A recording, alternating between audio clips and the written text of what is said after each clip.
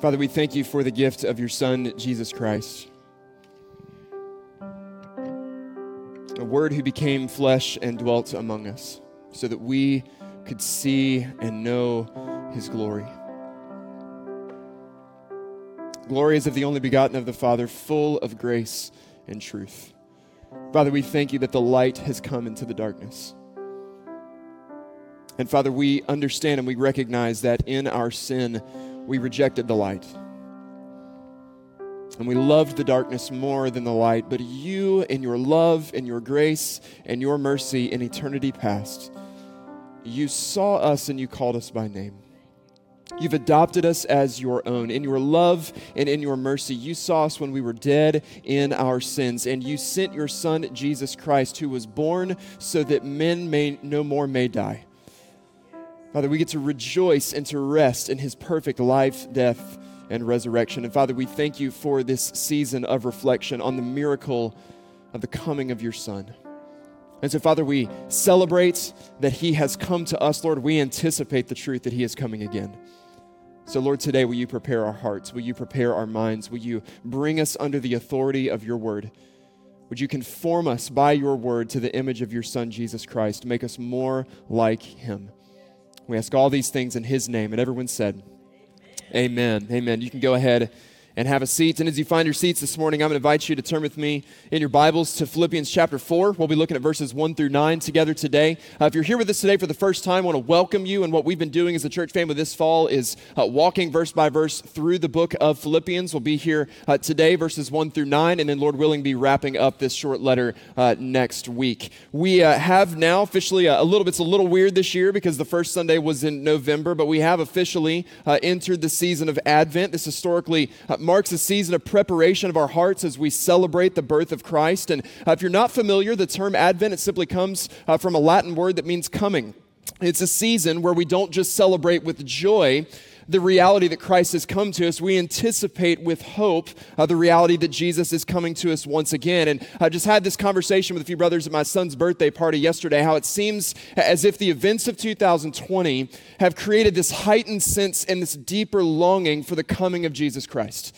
We've been faced every single day, it feels like this year, with the realities of the brokenness of this world.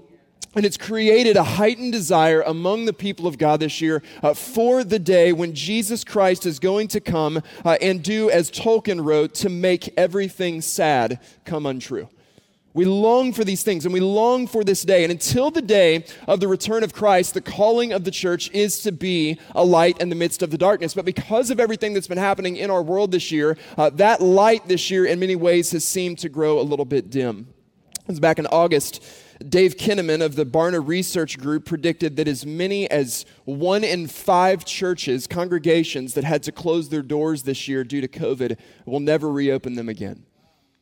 On top of the 20% who have closed the doors maybe to never reopen, there are thousands of other congregations who are struggling in the midst of this season due to the restrictions that we faced. And in Matthew 16, Jesus promised to build his church. He promised that in building his church, the gates of hell would never overcome it. So how do we reconcile the promise of Jesus in Matthew 16 to build his church with the reality of struggling congregations?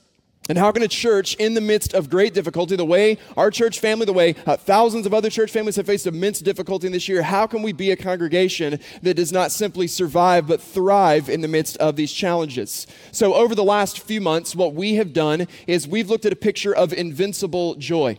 Joy that thrives, joy that persists, joy that continues regardless of the circumstances. And today we're going to take that one step a little bit further, and we're going to look at a picture of the invincible church.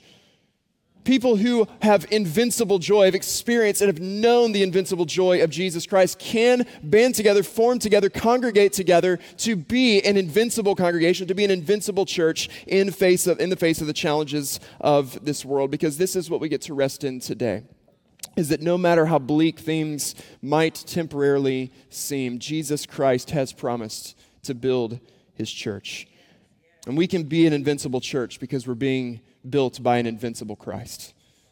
The reality this year is that many congregational buildings may shut their doors, but we get to rest in the promise that Jesus will never stop building his church. That's good news, amen. We get to see today the picture of the invincible church. Let's read again from the book of Philippians, Philippians chapter 4, verse 1.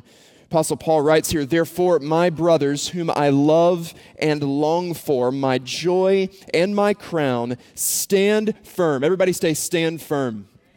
Stand firm thus in the Lord, my beloved. So listen to Paul's affection for this congregation in verse 1. He calls them my brothers whom I love and long for. So they were family together. They were brothers and sisters in the Lord. These are people for whom the Apostle Paul held very high regard. And this word long that he uses in verse 1, epipathetos, it's not a common word. This is actually the only time we see this word used in the entire New Testament, and it indicates an intense, strong desire marked by intense affection. Paul loved these people.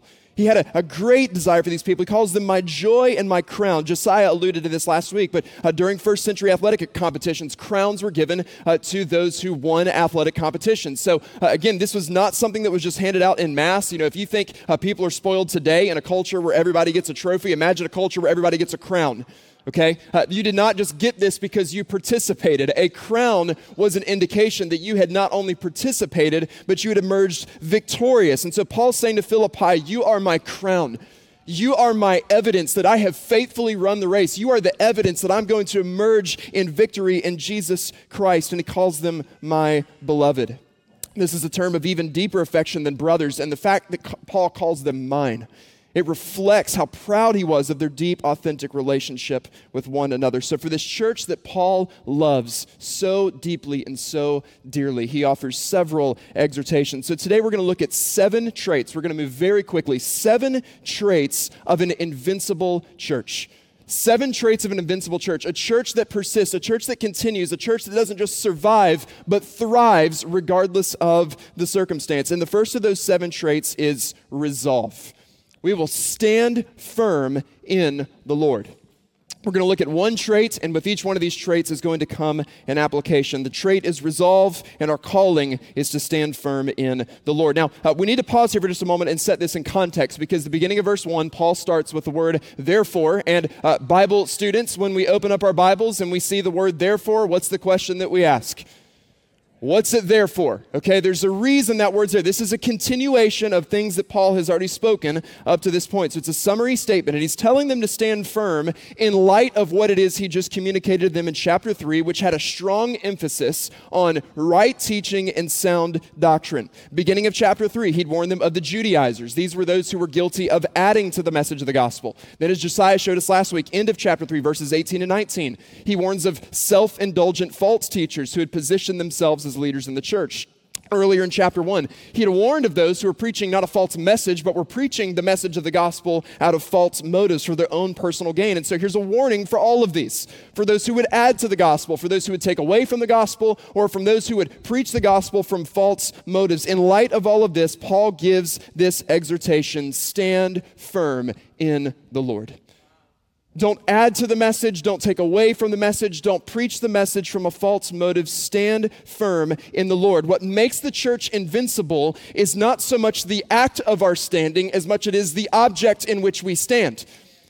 It's the fact that we are standing firm. Where? In the Lord. This is our confidence in the midst of the challenges that we face. And the way we remain on guard against those with corrupt messages is by standing firm in his word. This warning just remains majorly important for us because the church today just continues to be terribly deceived. Much of this is due largely to the fact that we've not been standing in the word.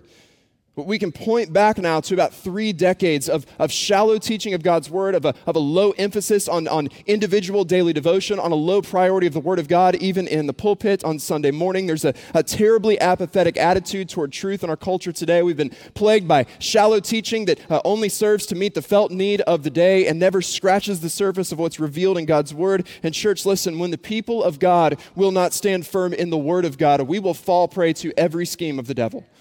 And we see it on display in our culture today. It was a couple months ago, Ligonier Ministries, they conducted This is a biannual, they call it the State of Theology Survey, where they just survey a number of Americans and professing evangelical Christians as well in the West. And so these were several troubling findings that they had from their results. And again, these are there's a lot more to this. I would encourage you to look this out online, but these are some very concerning things that have been revealed this year about professing followers of Jesus Christ in our culture that reveal our low emphasis on the Word of God. We have 22% of professing Christians, professing followers of Christ in our culture today who believe that gender identity is a matter of personal choice. Now, what's encouraging is that's actually down from 32% 4 years ago. This is starting to be addressed a little bit more, and we're starting to see the inconsistencies of this even within the culture. We have 42% of professing followers of Jesus who agree that God accepts the worship of all religions, including Christianity, Judaism, and Islam. 46% who agree that everyone sins a little, but most people are good by nature. 30% who indicated, professing followers of Jesus, that Jesus was a good moral teacher, but he was not God. And you ask, why is this true? Because, listen, I don't mean to be dismissive. I don't mean to be condescending, church. These are some of the most basic, most easily, plainly understood concepts that we find in Scripture. These are actually some of the less complicated things from Scripture. Like the most easily revealed things to us, and this is the one statistic that I think is telling above all why it is we're in this place. 48% agree that the Bible, like all sacred writings, contains helpful accounts of ancient myths, but is not literally true. And when you erode confidence in the Word of God, everything else is up for grabs. Everything else starts to fall apart. The moment we undermine the authority of God's Word. And listen, I see these things firsthand as a pastor in conversations and in counseling situations. You see it through what professing Christians fall online. So both statistically and anecdotally, it is becoming clearer and clearer and clearer that we desperately need to recover serious devotion to the Word of God. And church, we need to do it quickly. If we will not stand in the Lord and stand firm in His Word, we will fall prey to every scheme of the devil. Ephesians 6, Paul exhorts the church in Ephesus, put on the whole armor of God. As we do what? As we stand firm against the schemes of the devil. And we're given exactly one offensive weapon with the armor of God, and what is it? It's His Word. If we're going to stand firm in the Lord, we have to stand firm in His Word. And the Invincible church stands firm in the Lord as we hold fast to His Word. Verses 2 and 3, Paul's going to say here, he says, I entreat Euodia and I entreat Syntyche to agree in the Lord. Yes, I ask you also, true companion, help these women who have labored side by side with me in the gospel together with Clement and the rest of my fellow workers whose names are in the book of life. So the first trait that we looked at just a moment ago is resolve. The second trait is reconciliation. We must seek unity within the body of Christ. And we've hinted at this for several weeks, but for as much as Paul loved this congregation, even the church in Philippi, as much as Paul loved them, they're not unlike every other congregation that's ever existed. They have some problems. And the main problem that persisted within this congregation was that there was division within the body. And so as much as Paul loved these people, they were not without their imperfections, and they were not above his rebuke. And so here's the situation based on what we find in these couple of verses. There's two women, Syntyche and Euodia. They've had some sort of falling out. We don't know exactly what the falling out was. We're not given explicit details, but there's been some sort of falling out that's put them at odds with one another. Could have been disagreement on how to do something within the church. It could have been a power struggle over who was going to be in charge of something. It could have been a more serious sin issue like gossip or slander or character assassination. Regardless of what it is, it's causing division within the body. People are starting to take sides, and it's serious enough that Paul has caught wind of it from jail. Like that's some kind of drama. Like Paul is several hundred miles away and he has still gotten word about what's happening. So I want you to picture this with me here for just a moment, because this is how things operated in the first century church. So Paul would write these letters, and then these letters would be distributed to the congregations, and then you'd have a pastor, a leader, an elder, a deacon. Someone would stand in front of the congregation and read the content of the letter out loud, the whole letter. And so you can kind of picture, set the picture here for just a moment. You've got Euodia on this side, and you've got Syntyche on this side. And they get called out forever in the Bible. That's like the lesson about drama. Don't cause it. You will be forever remembered as the person in the unchanging eternal word of God. Their names are etched because of the division that was happening within the body. And Paul says, I entreat them, I beg them, I urge them, I implore them, agree in the Lord. He even asked for the assistance of a true companion. This could have been an elder, a deacon, another leader in the church to step in and help them. He says, help these women, listen, who have labored side by side with me and Clement, so he's a leader in the church of Philippi, and other workers whose names are in the book of life. Help them agree in the Lord. And why is this? Because what binds us together is not that we're going to see eye to eye on every little thing. What binds us together is not that we see eye to eye on every secondary and third tier theological issue. Not that we see eye to eye perfectly on the results of the election. Not that we see eye to eye perfectly on what to do with masks and coronavirus restrictions. What binds us together, church, is that we labor together side by side for the work of the gospel, and our names are written side by side in the book of life. This is what holds us together. This is what binds us together. And typically what gets a church off course and focused on these secondary matters is that we're not laboring side by side in the gospel. We're not doing, as Nate talked about earlier, keeping the main thing, doubling down on the message of hope that's been given to us. If the enemy cannot attack us externally with false teaching, he'll attack us internally with division over secondary matters. And that's what was taking place here in Philippi. Paul goes on in the book of Romans 12:18, this is his instruction to them. He says, if possible. So there's going to be moments, I think we need to recognize right away that it may not happen exactly the way we hope it will happen. He says, if possible, so far as it depends on you. I want you to say this with me, so far as it depends on me. Say that with me. So far as it depends on me. As far as it depends on you, live peaceably with all. Beloved, never avenge yourselves, but leave it to the wrath of God. For it is written, vengeance is mine, I will repay, says the Lord. To the contrary, if your enemy is hungry, feed him. If he's thirsty, give him something to drink, for by so doing you will heap burning coals on his head.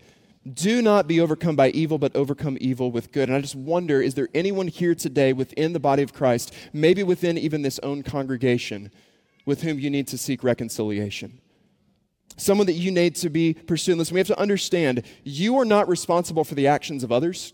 You're not responsible for how others are going to respond or how they're going to react. Paul's instruction here is clear, as much as it depends on you. So our calling here is do your part.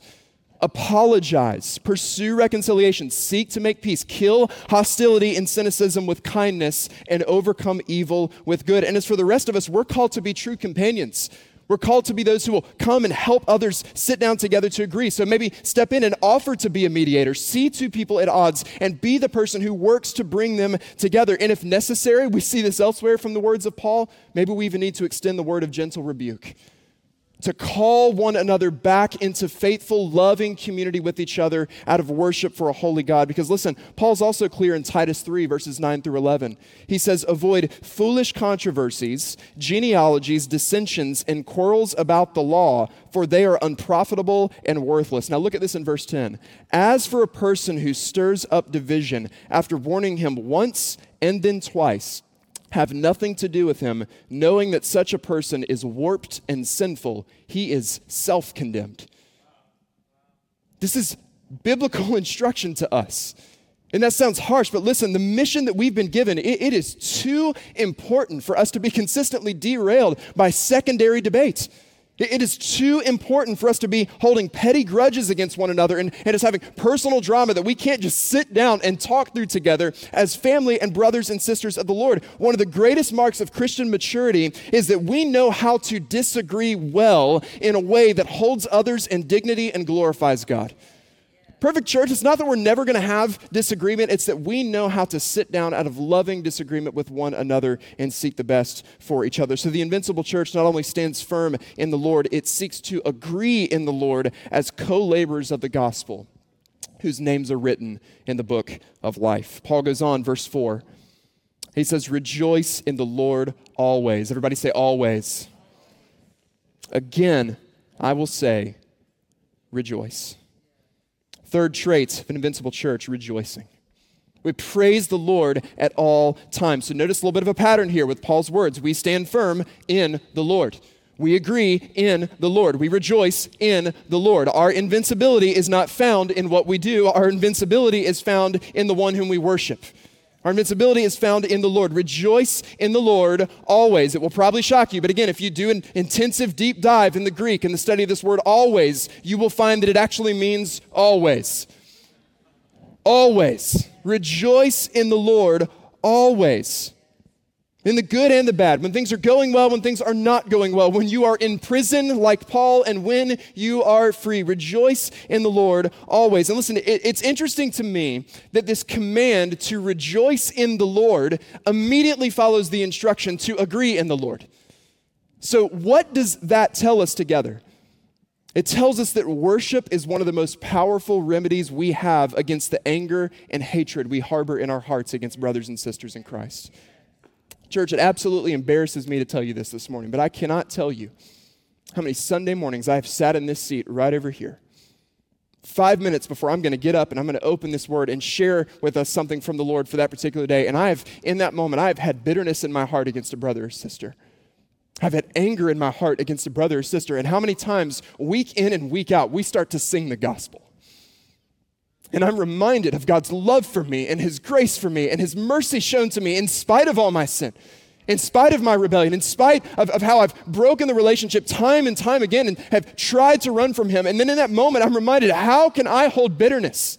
How can I hold hatred? How can I hold anger in my heart against a brother or sister in the Lord when this is the mercy and the grace that's been shown me in Jesus?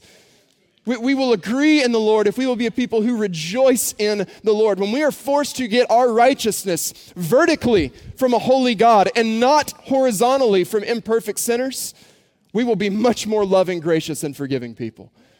When we reflect on what God has given us in Jesus.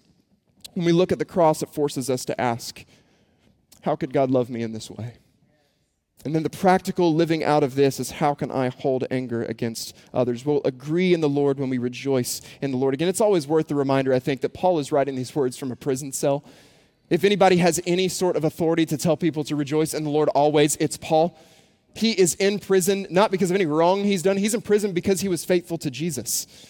That's what landed him. It doesn't cause him to curse the Lord, to reject the Lord. Why has God abandoned me? Why has he forgotten me? And Paul, we know elsewhere from Scripture, he struggled. There was some depression, there's some anxiety, there was internal struggle, but ultimately he chose to rejoice. So he's writing these things like we need the reminder. Paul is not writing this of his own initiative. Every syllable of Scripture is God-breathed. Paul writes these words under the inspiration of the Holy Spirit, which means this exhortation, rejoice in the Lord always. This is not the optional suggestion of a man in chains. This is the inspired command of Almighty God. Rejoice in the Lord always. And listen, we need to understand this morning, God commands us to rejoice in him, not because he needs our worship, not because he's hurting for our worship, not because he can't function for our worship. God commands us to praise because he knows that in giving him praise is where we're going to find our greatest joy. Praise is the remedy for our pain. Praise is the remedy for our suffering. And this is what ultimately makes God look beautiful and glorious. Few things give the gospel greater credibility than when we give him praise in spite of what it is we're walking through. It's easy to come in on Sunday morning when you got the full night of sleep and things are going well and there's money in the bank account. But it's when your marriage is on the rocks and your kids are walking away from the Lord and there's no food in the barn. Still, I will praise you. Still, I will lift my hands and I will give you praise. Fewer things give greater credibility to the message of the gospel than when we choose to rejoice in the Lord. So that's why Paul tells us once, he doesn't just tell us once, he tells us twice, rejoice in the Lord always. And then just in case we didn't hear him the first time, and again, I will say, rejoice always. When you're feeling it and when you're not feeling it, when things are going well and things are not going well. When we can praise him in the midst of the pain, in the midst of the trial, in the midst of the suffering, in the midst of the loss. When we can raise our hands and sing, it is well with my soul, when things are most definitely not well in our lives. This is ultimately what makes Jesus look beautiful and glorious. The psalmist writes, Psalm 34, I will bless the Lord at all times. His praise shall continually be in my mouth. My soul makes its boast in the Lord. Let the humble hear and be glad. Oh, magnify the Lord with me, and let us exalt his name together. The Invincible church rejoices always. Verse 5, Paul goes on to say, let your reasonableness be known to everyone. The Lord is at hand. So trait number 4 is reasonableness. We will desire what's best for all. Now, this term reasonableness, it can also translate gentle spirit. So John MacArthur's noted that this word has a sweetness and a richness that's not really fully expressed in any one single English word. To really fully express the meaning of this word, you would have to use this many words. You would have to say sweet reasonableness, generosity, goodwill, friendliness, magnanimity, charity toward the faults of others, mercy toward the failures of others, leniency, big-heartedness, moderation, forbearance, and gentleness are attempts to capture its rich meaning. That's why we just get reasonableness in our Bibles. But it includes all of this. Maybe the best English attempt might be the word graciousness. But again, it's just hard to capture the full sense of the word in one English term. And in the first century context where this was written, it was a lot like our culture today. People were very self-indulgent, extremely self-centered. And as we're going to see in just a moment, the effects back in the first century are in many ways the same as the effects that we see today, which is a result of worry and anxiety. This is one of the inevitable results of a me-centered culture. And in this sentence, he shows us that our reasonableness, our gentle spirit toward one another, our interactions toward one another, our graciousness with one another, this has evangelistic implications. Let your reasonableness be known to everyone. So both inside and outside of the body of Christ, we should seek to treat all people with honor and with dignity and respect, to keep our emotions in check, to be, as the Lord has been to us, quick to extend grace and mercy, to not assume the worst of others, to assume the best in others. It's the opposite of our cancel culture today, which, by the way, has now made its way into the church. We saw this just firsthand during the election season. If you didn't vote exactly the way I do, if you don't see things exactly the way I do, every waking nuance, we can't be friends anymore. I'm going to cut you out of my life. I'm going to leave the church. I'm never going to talk to you again. This is not Christian maturity. This is the immaturity of sin. It's the opposite of the gospel and the antithesis of who we're called to be as followers of Christ. Let your reasonableness, let your gentle spirit, let your graciousness, your big-heartedness be known to everyone. And why? This is critically important for us, the rest of the verse. Why is it important that our reasonableness be known to everyone? The Lord is at hand. The Lord is at hand. The judge and the just and the righteous, perfect, holy God of the universe is at hand. James 2 warns us, judgment comes without mercy to the one who has shown no mercy. Our reasonableness has evangelistic implications. I just wonder right now, in the midst of all the tensions of 2020, does the world from the outside looking in see the church and see people who are reasonable? In many ways, they see people who are afraid, who have become paranoid, who are divisive and hateful, who look nothing like Jesus.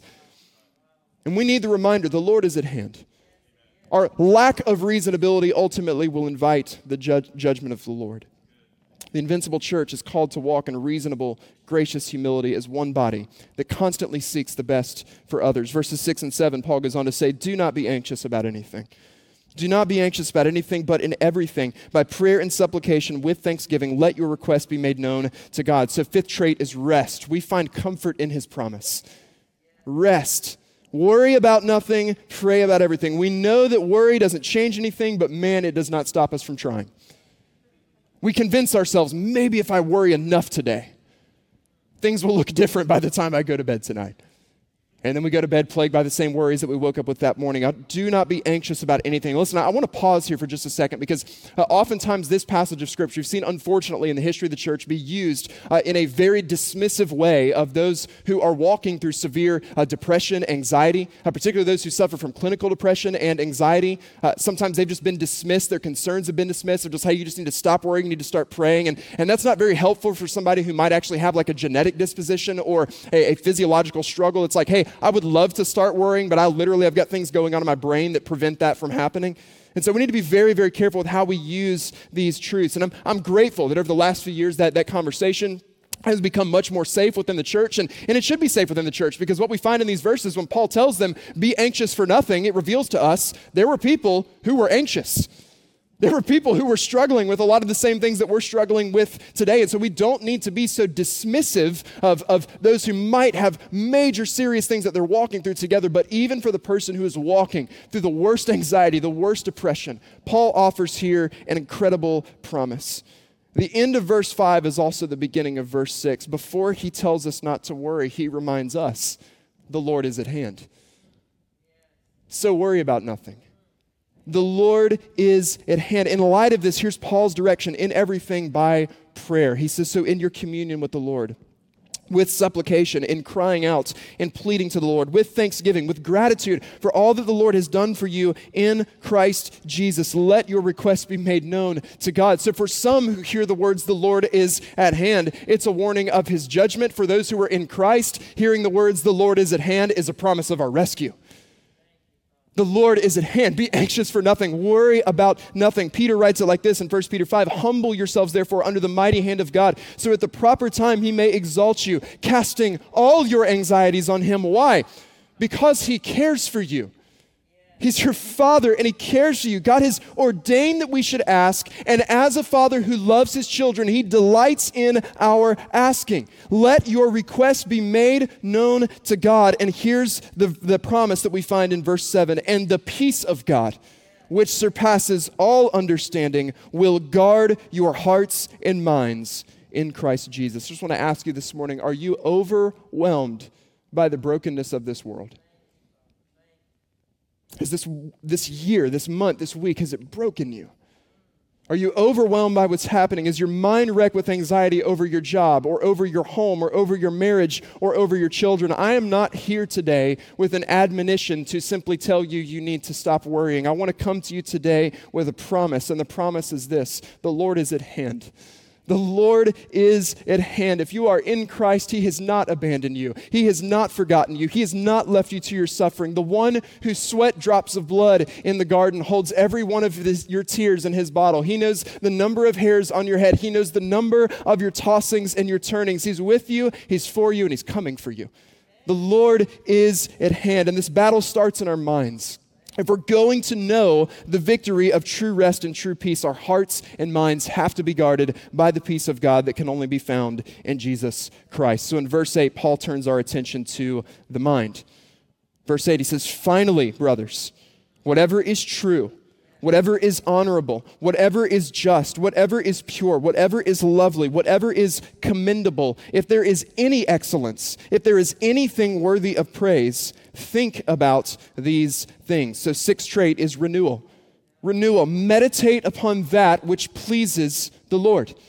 This is a trait of Invincible Church, is that our minds are being renewed, as Paul says. He writes this in Romans 12, that transformation comes through the renewal of our minds. He'd exhorted the Philippians in Philippians chapter 2 to have the mind of Christ.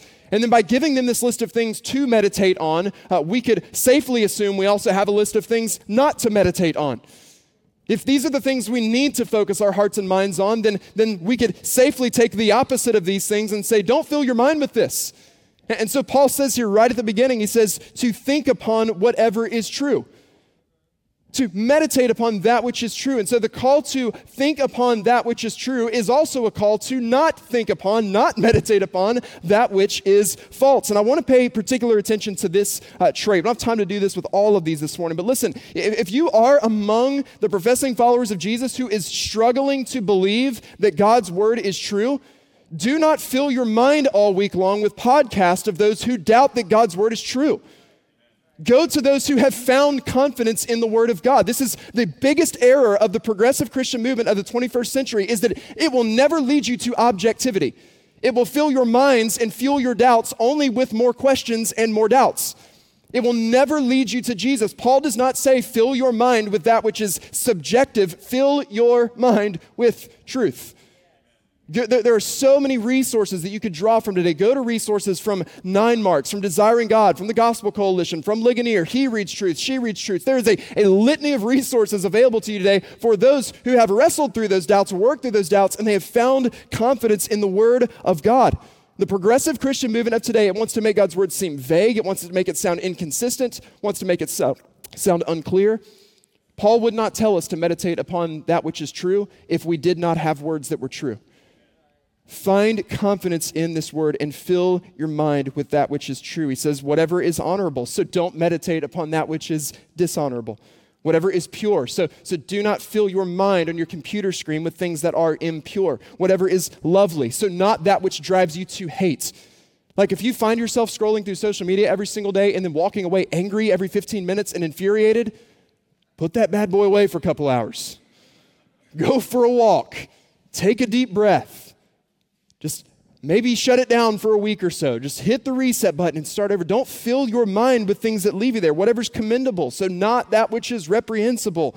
Whatever's worthy of praise, so not that which causes you to bring others to accusation. Don't invite the worry and the anxiety and the restlessness into your life. Whatever fuels you, whatever drives you, whatever inspires you to empty your life in service for others and worship of a holy God, think on those things.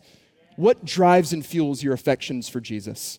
Fill your life, fill your mind with those things.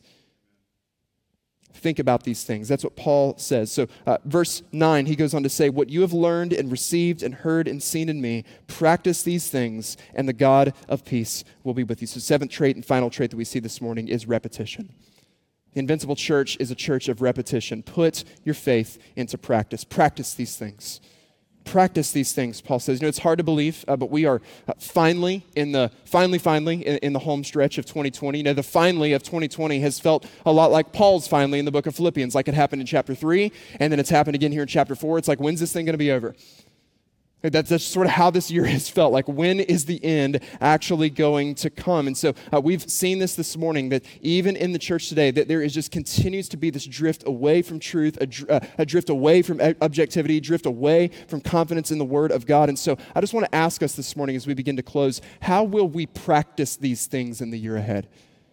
How will you put these things into practice? How will we be a church of repetition that's standing in the Lord, standing firm in the Lord, so that everything else we've seen this morning, the other 6 things that we've looked at, this happens when we stand firm in the Lord and when we practice what He's revealed to us.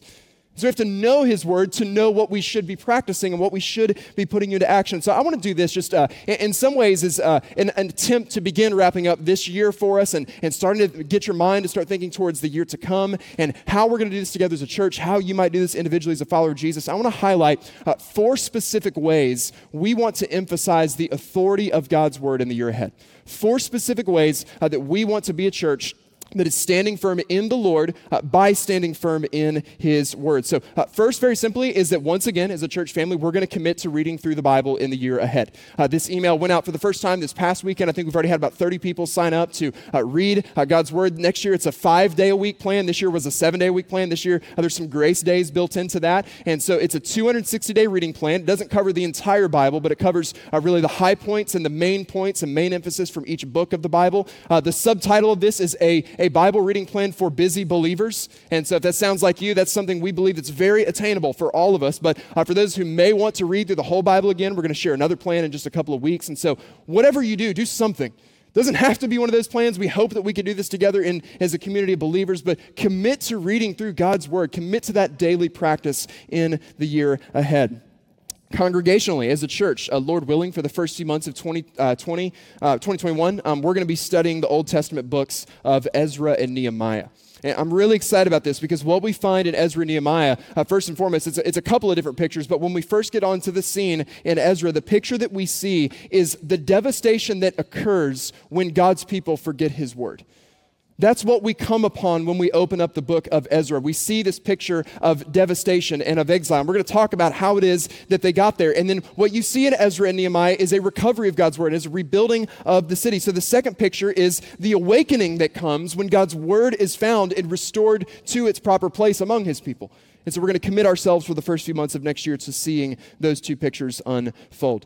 Third, very simply as a church, we're going to be providing resources to help you grow in your confidence in Scripture. So if you join us for worship, second Sunday in January, everybody who comes that day, we're going to give you a free copy of R.C. Sproul's book, Can I Trust the Bible? So if you're really struggling with concepts like inspiration and inerrancy and the truthfulness of God's Word, its relevance for our life today, how did we get our Bible? How can we know that it's true? How can we know that it's accurate? It's a very short, accessible resource. I'm going to make that totally free for those who come that day, along with many other resources next year. And last, this is going to seem really insignificant. I'm going to be honest, this might be the most controversial thing I say all day for some. And so, but we believe this is important.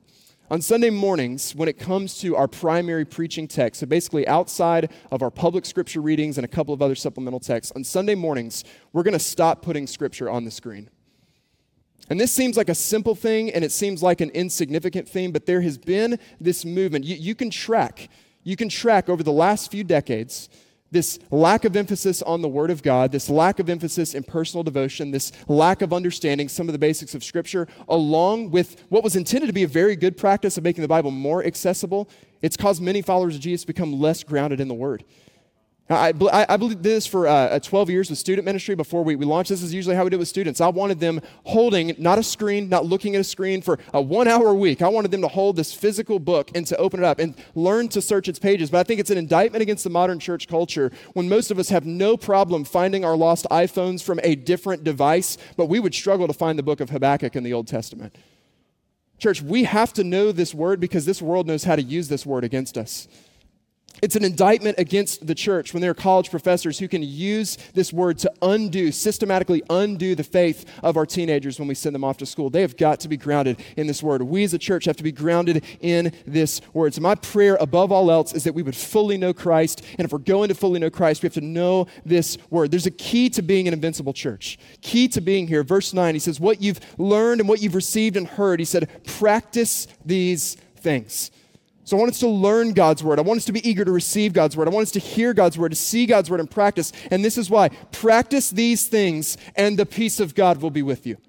Practice these things and the God of peace will be with you. And that's what makes us invincible. Not in what we're doing, but in the fact that he is with us. Paul asked this question in Romans 8:31, rhetorical question. If our God is for us, then who can be against us? And the answer technically is everyone, but who cares? Because we're not going to fail. Technically, everyone can be, but who cares? We can be an invincible church because we have an invincible Christ. And so my question to us is, will we stand in him? Will we agree in him? Will we rejoice in him today? Commit ourselves to his word in the year ahead. So, Father, as we close this morning, Lord, we thank you for this gift of your word. We thank you that you sent your Son, Jesus Christ, the Word who became flesh.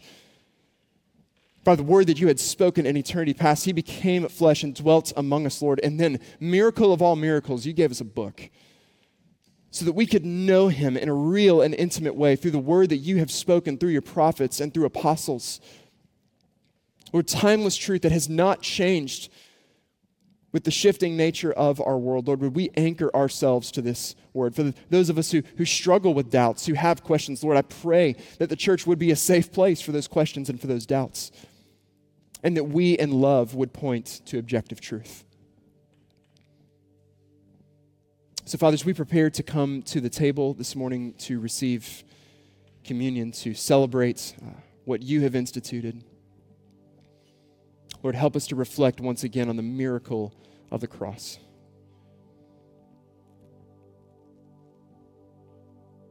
The miracle of what you've done for us through your Son, Jesus Christ. The salvation that he's purchased for us. The cost that you paid so that we could be saved.